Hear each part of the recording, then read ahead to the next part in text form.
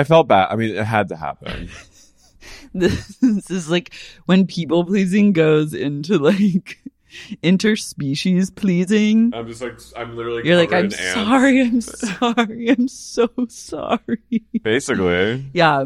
I felt bad because I like ants. I mean, I don't like them in my shit, but I appreciate the ant. Yeah, that's how I feel about spiders. I'm like, I accept them.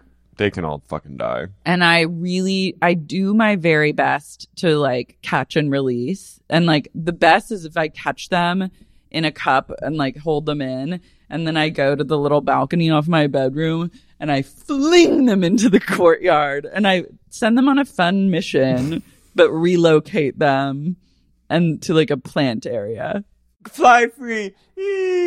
Yeah, but I think they're light, so I feel like if they hit the dirt, they're fine. Well, some of them fly with the wind. Yeah, and like this is a fun journey for you. Is that better than being crushed? I hate spiders. I like them. Oh! They're a net positive. Bees also a net positive, but would I want like a swarm of bees in my zone? No. But would I love to beekeep? Yes. I don't like the idea that spiders leave things to be eaten later. It's like grocery shopping. What is that?